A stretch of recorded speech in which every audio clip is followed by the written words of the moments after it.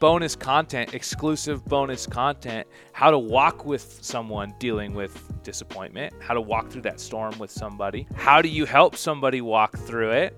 Not how do you deal with it, but if you're on the other side, how do you help somebody walk through it? So how do you do that? I think when you notice things in people, one, you can't go to anyone and call things out in them if you don't have true relationship. Wow, true. You can't do that. It's not your right. It's not your privilege to do that because it's not going to be received. It's not going to benefit them.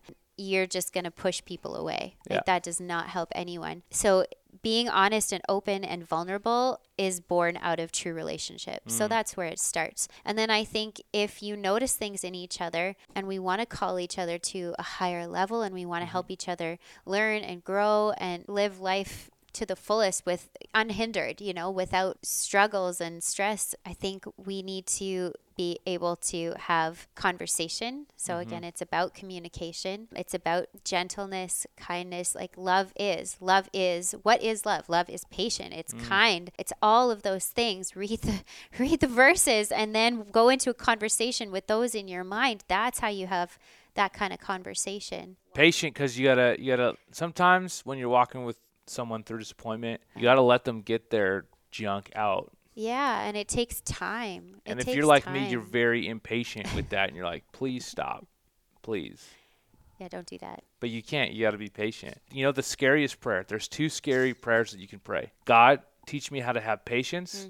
Terrifying. Yeah. Just watch. Life's going to slow-mo. Yeah. It's crazy. The second one, God, help me deal with my pride. Terrifying prayers to pray. Necessary, awesome, but terrifying because he will find a way to work through those things. My personality and my temperament, my life lives like up and to the right. Things are always good and getting better. And even if I get like knocked down, I get back up. I just bounce back. That's how I'm hardwired. I can't change that. I'm sorry for the mopers in the room. I'm not that person. I'm pretty positive. I have a positive outlook. So I'm hardwired to handle these situations because I believe that God's got a bigger plan and I actually have faith in that and I can trust that. But I know that I'm hardwired and I'm predisposed to that.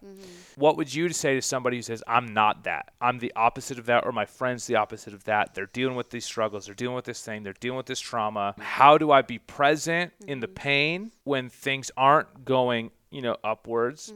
Or how do I be present when things are kind of like up and down? It's not steady. So for me, because I'm pretty steady and upstart, I think I can be present for people who are up and down because I'm just like even keel. But sometimes you need that to balance out because you need the up when you're down.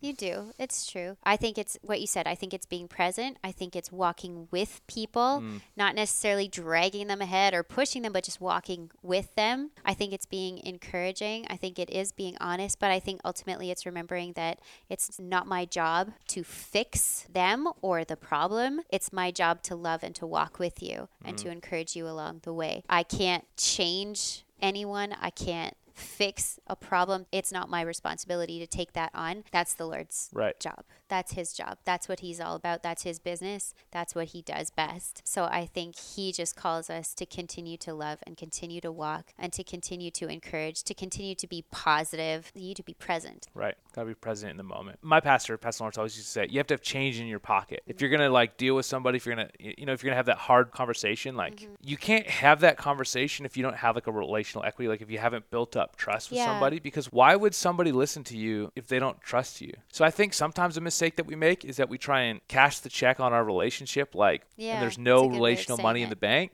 Yeah. So you're like, hey, I'm going to teach you a lesson. I'm going to tell you. Or you might even say, listen, I've been through this. I know the answer to this. I know this. I've done it. But they have no reason to trust you. So you insert yourself into their situation and they kind of like push you back a little bit. And you're now disappointed. Or offended. And offended because you're just trying to help them deal with their disappointment. And you're like, whoa, how come you're rejecting me? They're maybe not rejecting you.